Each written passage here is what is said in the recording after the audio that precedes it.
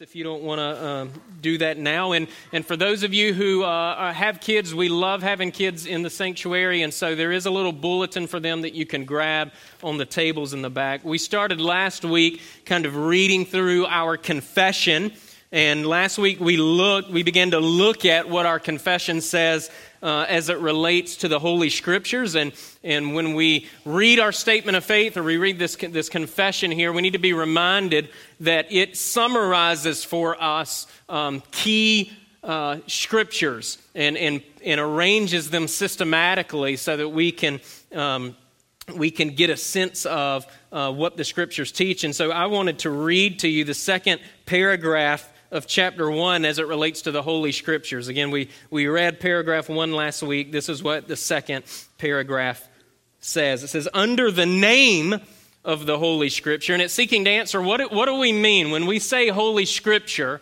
What books are we talking about? Okay, it says, under the name of Holy Scripture, or the Word of God written, are now contained all the books of the Old and New Testaments, which are these: Genesis, Exodus, Leviticus, Numbers, Deuteronomy, Joshua, Judges, Ruth, 1 Samuel, 2 Samuel, 1 Kings, 2 Kings, 1 Chronicles, 2 Chronicles, Ezra, Nehemiah, Esther, Job, Psalms, Proverbs, Ecclesiastes, the Song of Songs, Isaiah, Jeremiah, Lamentations, Ezekiel, Daniel, Hosea, Joel, Amos, Obadiah, Jonah, Micah, Nahum, Habakkuk, Zephaniah, Haggai, Zechariah, Malachi. That's the Old Testament. The New Testament consists of these books: Matthew, Mark, Luke, John, the Acts of the Apostles, Paul's epistle to the Romans, 1 Corinthians, 2 Corinthians, Galatians, Ephesians, Philippians, Colossians,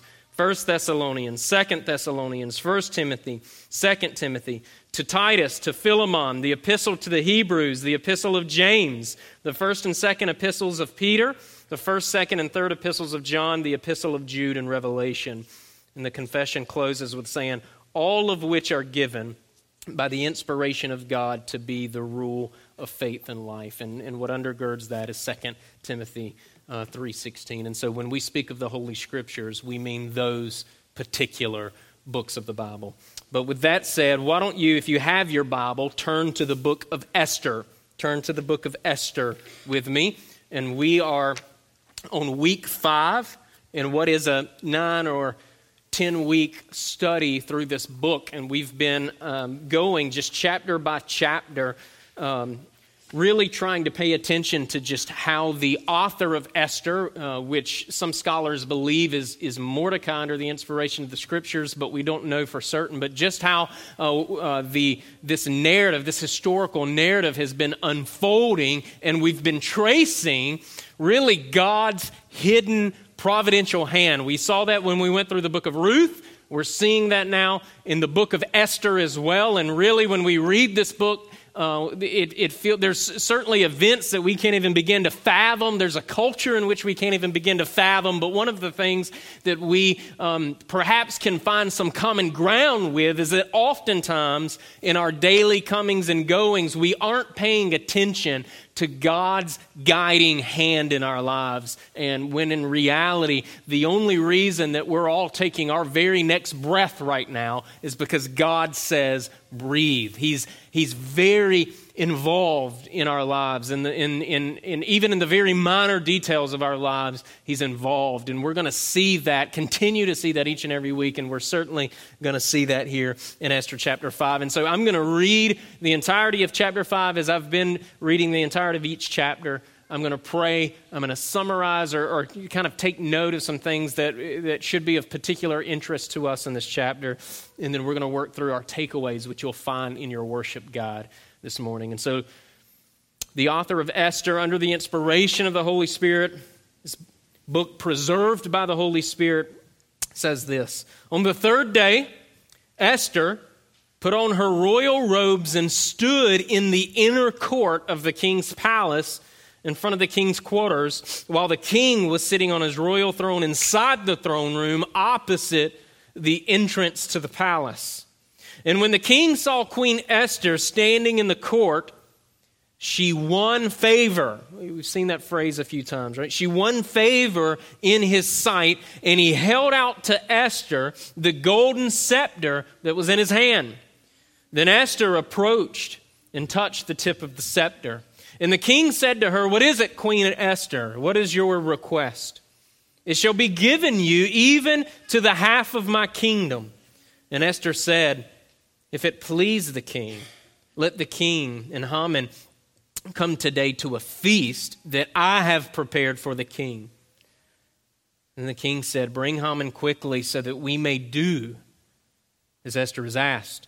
So the king and Haman came to the feast that Esther had prepared, and as they were drinking wine after the feast, the king said to Esther, "What is your wish? It shall be granted to you. And what is your request? Even to the half of my kingdom it shall be fulfilled." Right? Second time, the king's feeling generous here. Verse 7, then Esther answered, "My wish and my request is, if I found favor in the sight of the king, and if it please the king to grant my wish and fulfill my request," right? We're on the edge of our seat wondering what it is she's going to say. "Let the king and Haman come to the feast that I will prepare for them. And tomorrow I will do as the king has said." Verse 9, and Haman went out that day joyful and glad of heart. Some translations say merry of heart. Right? He could have been happy. He could have been a little tipsy. But when Haman saw Mordecai in the king's gate, that he neither rose nor trembled before him, he was filled with wrath. He was filled with wrath against Mordecai. Nevertheless, Haman restrained himself, and he went home, and he sent and brought his friends and his wife Zeresh. And Haman recounted to them the splendor of his riches, the number of his sons, all the promotions with which the king had honored him, and how he had even advanced him above the officials and the servants of the king. Then Haman said, "Even Queen Esther, let no one but me come with the king to the feast that she prepared. And tomorrow also I'm invited by her together with the king." This guy has no clue. "Yet all this is worth nothing to me, so long as I see Mordecai the Jew sitting at the king's gate." Then his wife Zeresh and all his friends said to him, "Let a gallows 50 cubits high be made, and in the morning tell the king to have Mordecai hanged on it. Then go joyfully with the king to the feast." This idea pleased Haman, and he had the gallows made. Let's go to the Lord in prayer. God, we thank you again for your word. We thank you that ultimately your Spirit penned it, God, through holy chosen men, and that your Spirit has preserved it, God, that it's living and active, God, that your Spirit can help us as we read it and help us apply it to ourselves, Lord. So grant us humility. Help us to draw closer to you, Lord, as a result of spending time in your word, and ultimately, God, conform us more into the image of your Son, Jesus Christ. And we pray all this in Jesus' name. Amen. So we left off last week with Esther requesting that Mordecai and the Jewish people, and then she was going to have this happen as well with her servants around her. She requested that a fast be made for her well-being. Okay, that's kind of how we ended last week's text. And so she was going to appear before the king unsummoned, which was a breaking of the law of the land, and it was punishable by death. And so that was the motivation behind, hey, fast for me because this means my certain death. And our text this morning, it picks up just 3 days later is what we see here. So time is now in our text moving quickly. Esther's been married to the king for 5 years, okay, which means she's been queen for 5 years, or she's been queen longer than that, but she had been queen for 5 years,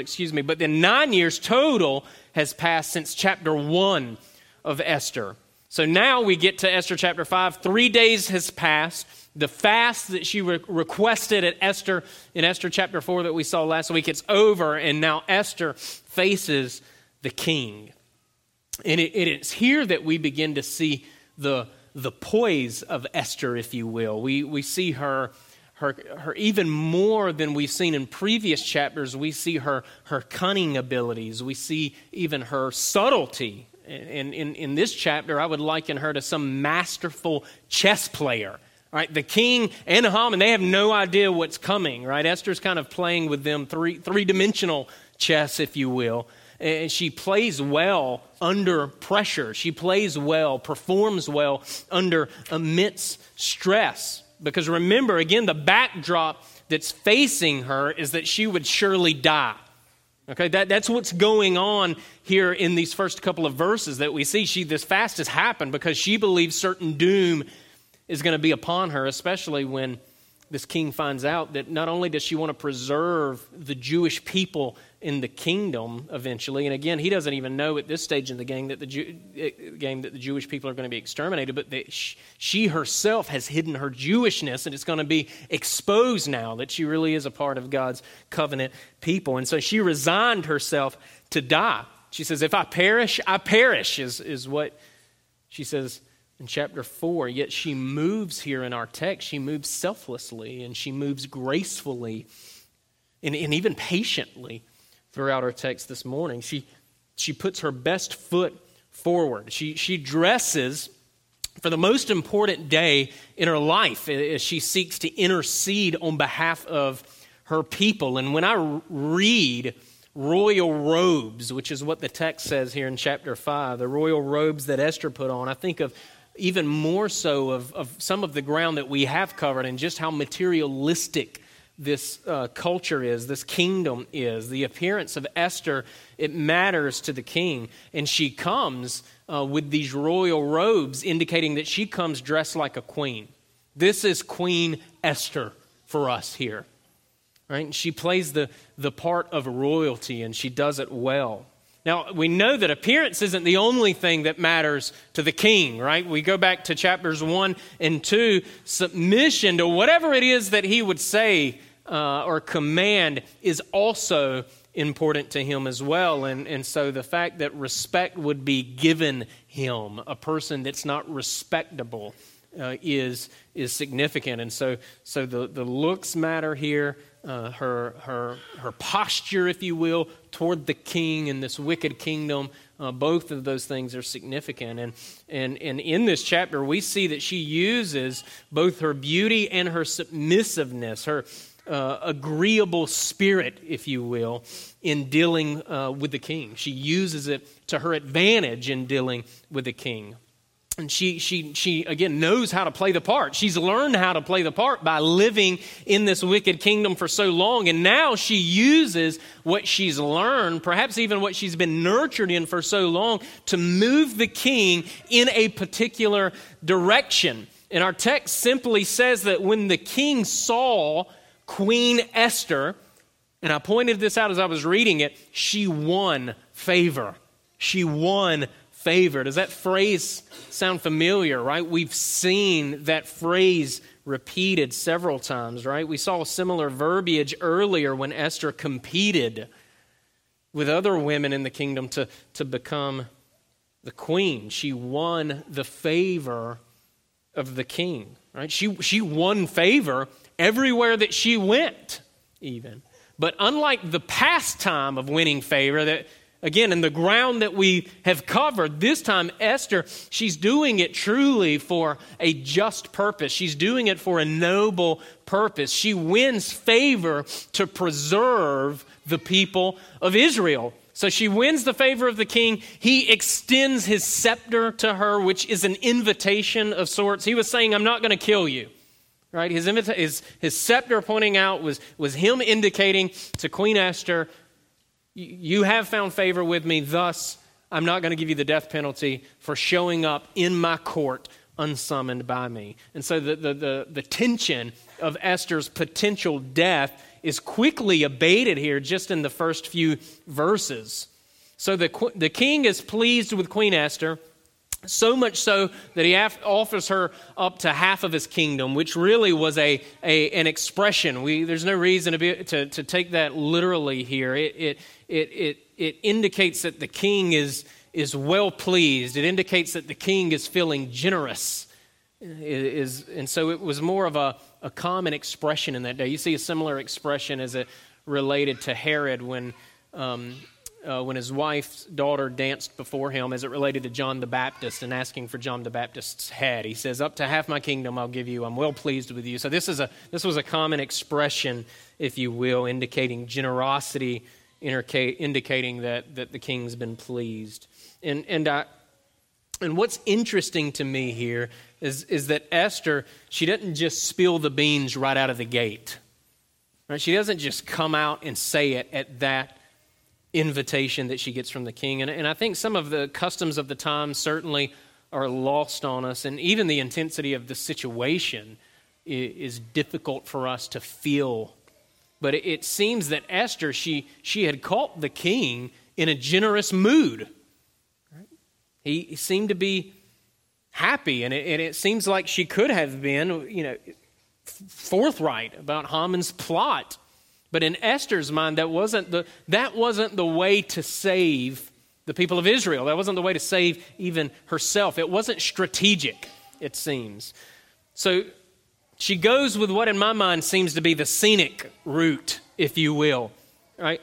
She's subversive in her approach. And there are times in life where being subversive, being more subtle, it does the most good in the long run, right? There's times when that's needed. There's times when that's necessary. And then there's times in life when you need to be more blunt and you need to be more direct, right? And it's called reading the room, right? Or being sensitive to where people are and how best to help them along the desired, the end goal, if you will. And so Esther kind of reads the room. Yes, the king is in a generous mood, but it's still not the right time.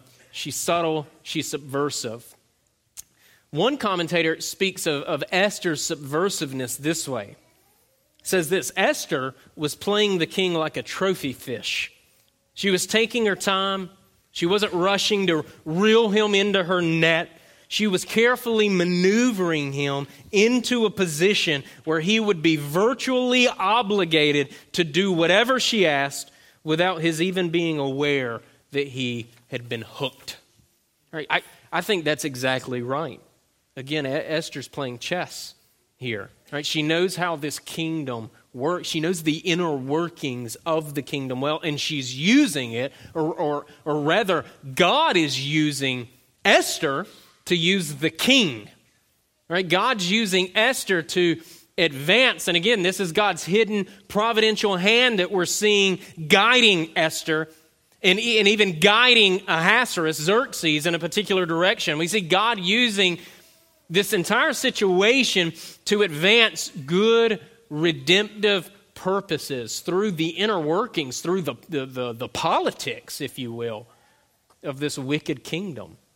Now, Esther, she's contrasted in chapter 5 here with Mordecai. Okay, if Esther is subtle, if Esther is subversive, Mordecai is the complete opposite. Right? He's not subtle. He's direct. He's blunt. He's landing blows left and right on Haman. He's publicly humiliating Haman. Right? Mordecai's stubbornness and his outright just defiance, it infuriates Haman. And as we'll see, the Lord uses Mordecai's head-on defiance to also advance his good purposes in this wicked kingdom. But back to Esther for just a moment. Okay, instead of going straight to accusing Haman, she holds a banquet. Right? The guests that she invites are the men who share drinks in chapter 3 as this wicked edict went out throughout all the land. All right, Haman and the king. And at this banquet, the king asks Esther publicly again. We see him ask twice. He's feeling generous twice. He says, "What do you want?" All right, and he affirms that he will give her whatever it is that she wants. All right, now, instead of answering the question even here, Esther requests another banquet be held the following day. And it's there that she promises, "I will tell you what it is that I want. I'll tell you why it is that I risk my life to speak with you the next day." So after the first banquet, Haman, he's feeling good. He, according to our text, is joyful and glad at heart until he sees Mordecai's defiance, right, for the second time. The first time, his response was to send that wicked edict out, right? Now, the second time he sees Mordecai and perhaps thinks Mordecai now, he's learned the news of the edict that his people on a particular day are going to be exterminated, and he thinks that maybe Mordecai would be submissive or even scared of him in light of the edict. But the edict only fuels Mordecai's boldness. It only fuels Mordecai's posture toward Haman. He doesn't bow. He doesn't respect Haman.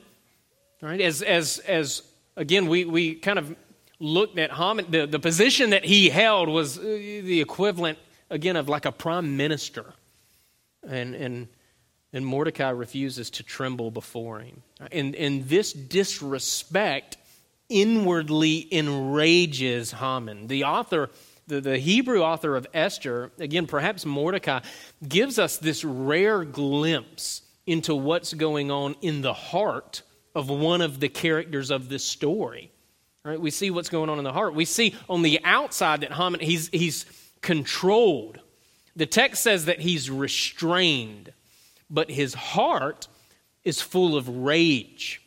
Right? Haman's so full of rage that in an insecure act that rivals that of Ahasuerus, of the king, he calls his wife and friends over so that he can go on and on and on, just insecurely bragging about his materials, even brags about his sons, not in such a way where he's proud of his sons, but perhaps in such a way that his name will be propagated in that way. Right? He brags about his promotion to being a prime minister. He even brags about being invited by the queen to dine with her and the king, right? The queen that he doesn't know is Jewish at the time.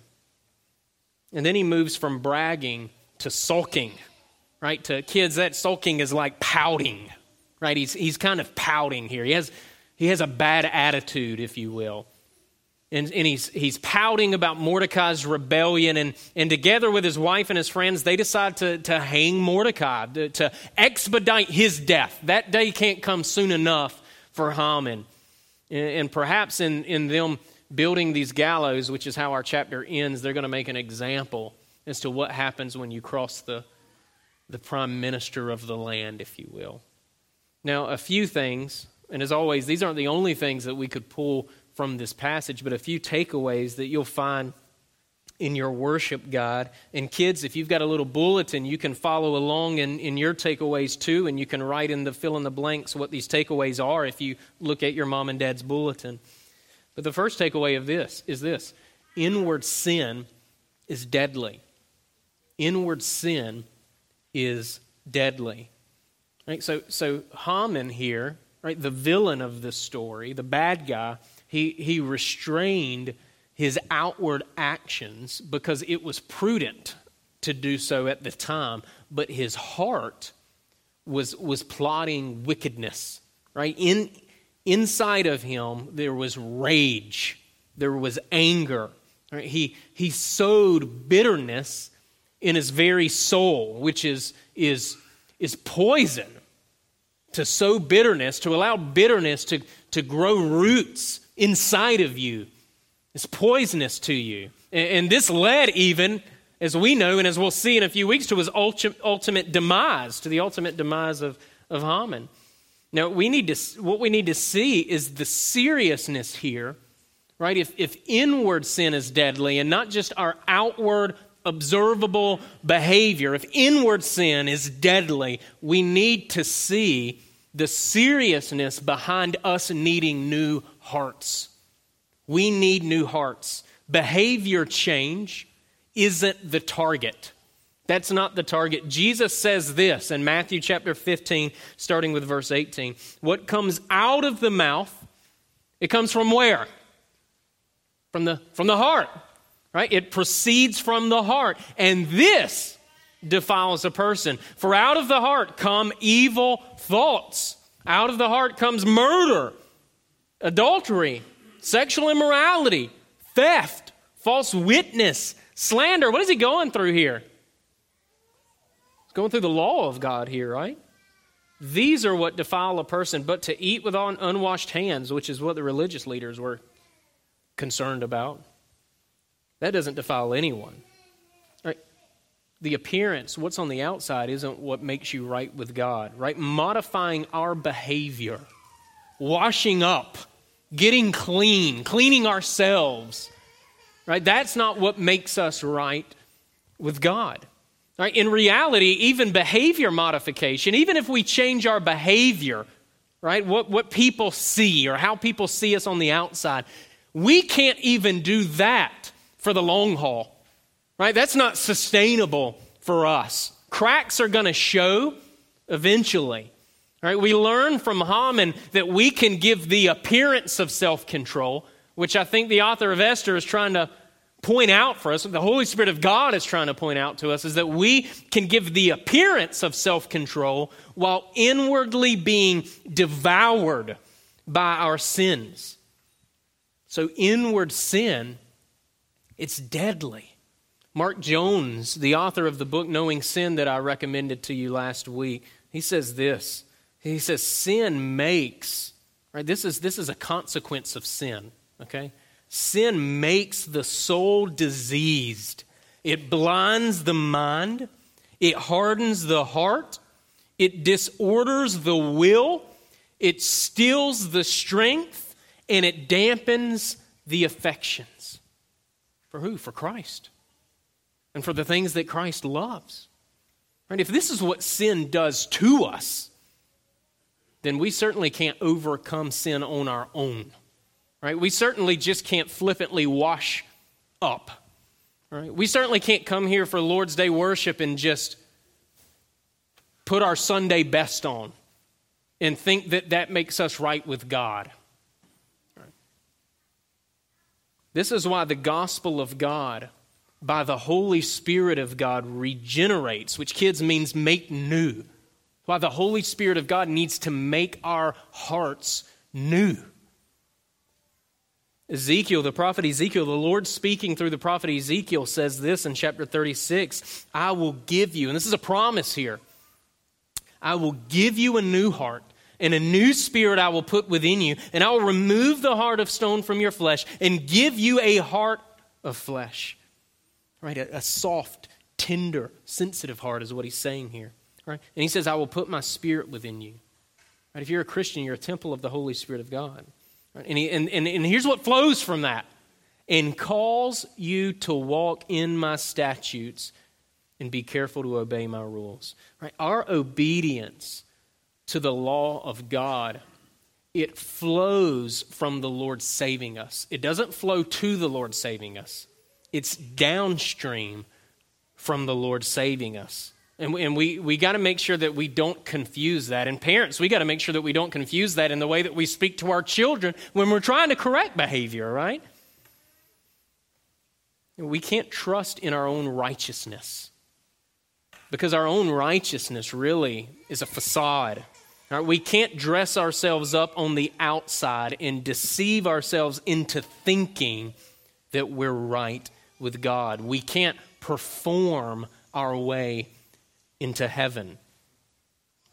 And again, and we can often do that. We can often do that by, again, maybe trying to give the appearance of some self-control on the outside while, like Haman, there's all kinds of turbulent, sinful things going on the inside that'll eventually come out that God knows about anyways. We do that sometimes when we compare ourselves to other people, right? I'm not as bad as what I know that person's doing. So certainly, if I stand before God one day, and we'll talk about standing before God in just a moment, but certainly if I stand before God one day and I'm standing by that guy and God compares and contrasts us, I'll be good to go. Right? It's not the case. Right? Because the standard's holiness. And who's holy? God. You're compared to God. And if you don't measure up, you're in big trouble. And here's the fact of the matter. You don't measure up. I don't measure up. We do not measure up. We need a new heart. We need a new heart. Secondly, all people need wise biblical counsel. All people need wise biblical counsel. And again, kids, this is another part that you can write down in your bulletin that you have. But Haman, he throws himself a party. That while not as lavish as the 180-day banquet, if you will, that the king throws, the motive behind it, the heart behind it, is exactly the same. Right? He threw this party. He threw it to serve his own vanity, is what we have going on here. He threw the party to serve his own idols, his own idolatry. Right? Haman wanted to be revered. He wanted to be feared. He wanted to be respected. He wanted to be impressive in the eyes of other people.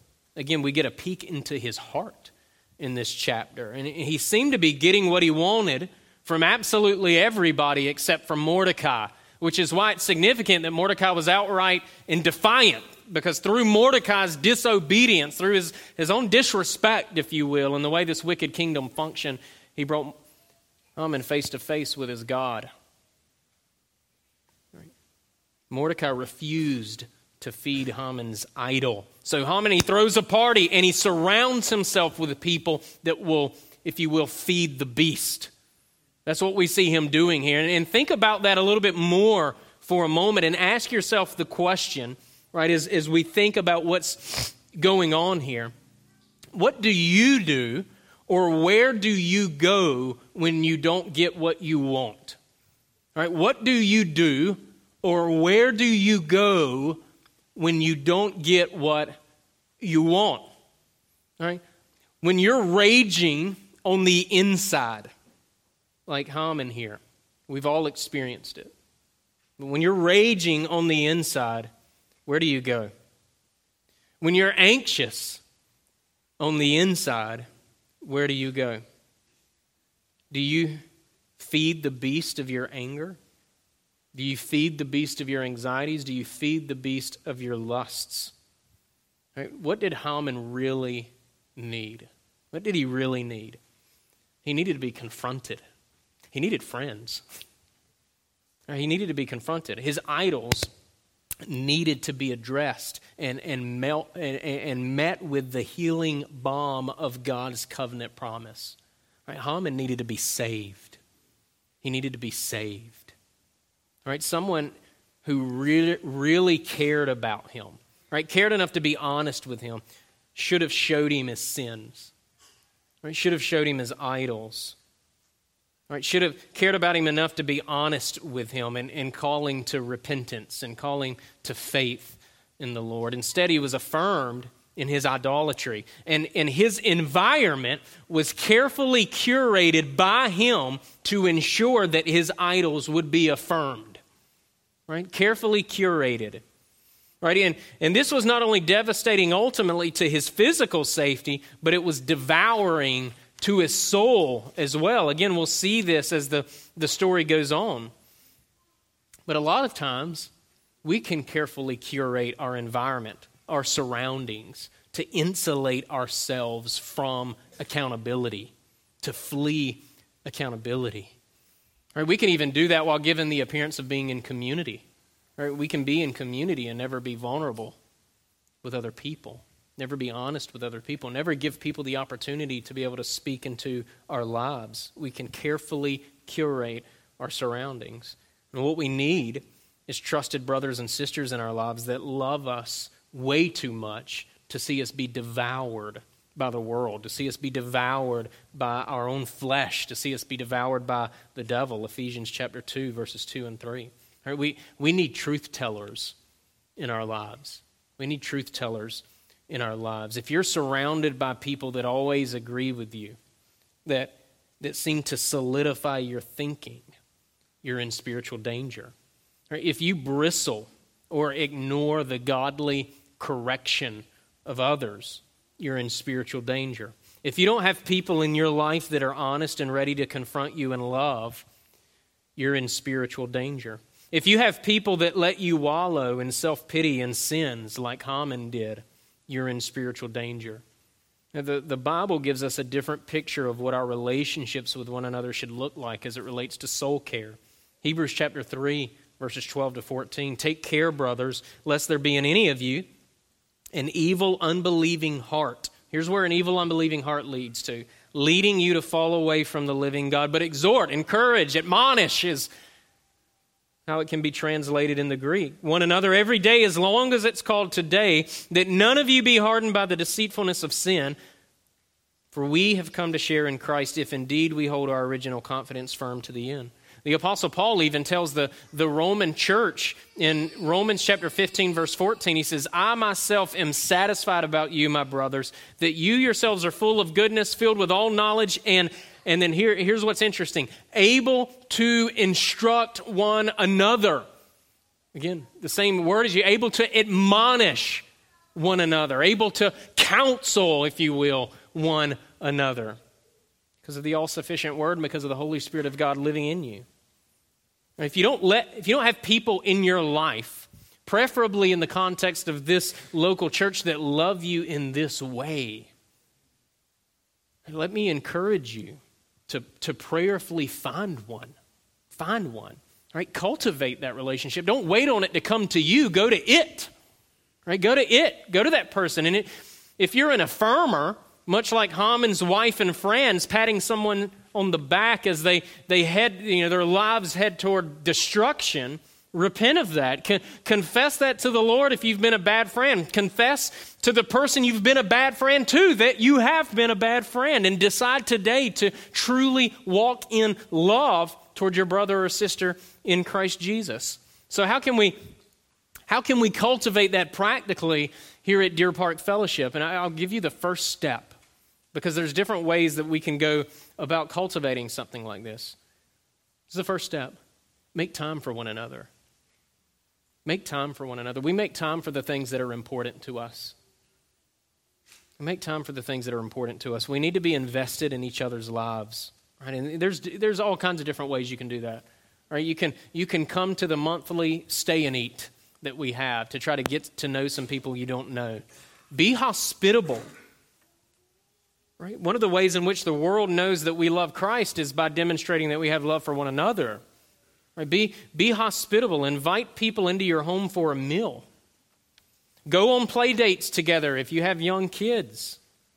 Join a small group.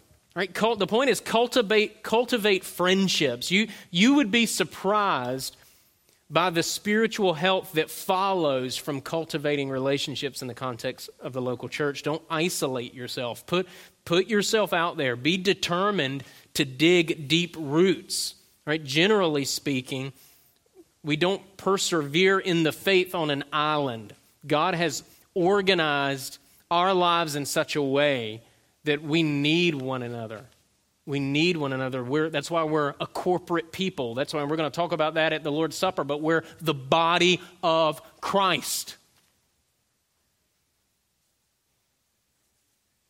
And we need to love one another. Right? In order to do that, we've got to know one another. We've got to know one another. So be approachable, linger, be hospitable. And then finally, kids, if you're taking notes, judgment will come. Judgment will come. Right? Haman built the gallows for Mordecai. He built them for Mordecai, but God allowed Haman to build the gallows so that he could exercise his judgment over Haman and send a clear message both of covenant faithfulness to his own people and a warning to those that were not his people. Right? And again, we'll spend more time on this when we read of Haman's demise in about 2 weeks, but what we need to internalize is that nobody escapes God's justice, which means that nobody escapes God's judgment. Absolutely no one. We are either gloriously dealt with in Christ Jesus, and praise God for that. We either stand before God and we're dealt with as a people who are covered by Christ alone, or we come face to face with God's wrath for our sin. And while we may get a glimmer of God's justice when civil magistrates act truly as his deacon, as his servants, and punish true evildoers, and while we may read of Haman's trip to the gallows in a couple of weeks, those things pale in comparison to the coming justice and thus judgment of God for those who repent, for those who refuse to repent of their sin, for those who refuse to trust in Christ exclusively for salvation, for those who refuse to get their sins forgiven, for those whose hearts have never been regenerated, have never been made new. That will be a terrifying day to stand before the triune God who is holy, holy, holy, without representation, without Christ Jesus. Revelation chapter 20, verses 11 to 15. Then I saw a great white throne, and him who was seated on it. From his presence earth and sky fled away, and no place was found for them. And I saw the dead, great and small, standing before the throne, and books were opened. Then another book was opened, which is the book of life. And the dead were judged by what was written in the books, according to what they had done. And the sea gave up the dead who were in it. Death and Hades gave up the dead who were in them. And they were judged, each one of them, according to what they had done. Then death and Hades were thrown into the lake of fire. This is the second death, the lake of fire. And if anyone's name was not found written in the book of life, he was thrown into the lake of fire. Your name is either written in the book of life, which means that you're judged based on the person and work of Jesus Christ. Right? Your name is either written there, or you will be judged by what the Apostle John calls these other books, which is your biography, which means your sins, and you'll be judged based on the uncompromising standard of God's holiness, not other people. Right? Not your good deeds versus your bad deeds. The standard is God, and you'll be found guilty if you're judged by your own works. So if you're not in Christ this morning, right, I want to impress upon you by God's grace the seriousness of your sin. Right? Your sin is worthy of an eternal hell. All of our sin is worthy of an eternal hell. And that's where anyone not in Christ is headed. That's where anyone is headed who's not trusting in Jesus. But you can be forgiven. Right? You can be judged by the works of the one who's truly holy. If you flee to Christ, if you trust in Christ, if you rest in Christ. Right? He's our hope in this life. He's our hope in the life to come. So we see from Esther 5 that our inward sin is deadly.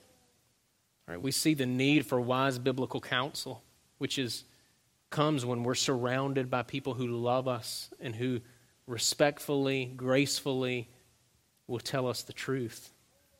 And we're reminded that judgment is coming and that our only hope is to be found in Christ. And so if you're in Christ this morning, praise God for that. If you're not in Christ this morning, myself, the elders, I'm sure plenty of people in this room would love to talk to you more about what that means. Let's go to the Lord in prayer. God, we thank you. We thank you, Lord, that you pursued us. God, we thank you that the words from the prophet Ezekiel, God, were fulfilled by you, the turner of our heart. And Lord, we confess that Christ is really our only hope. God, we confess that we're too sinful to fix ourselves, to change ourselves, God, and we thank you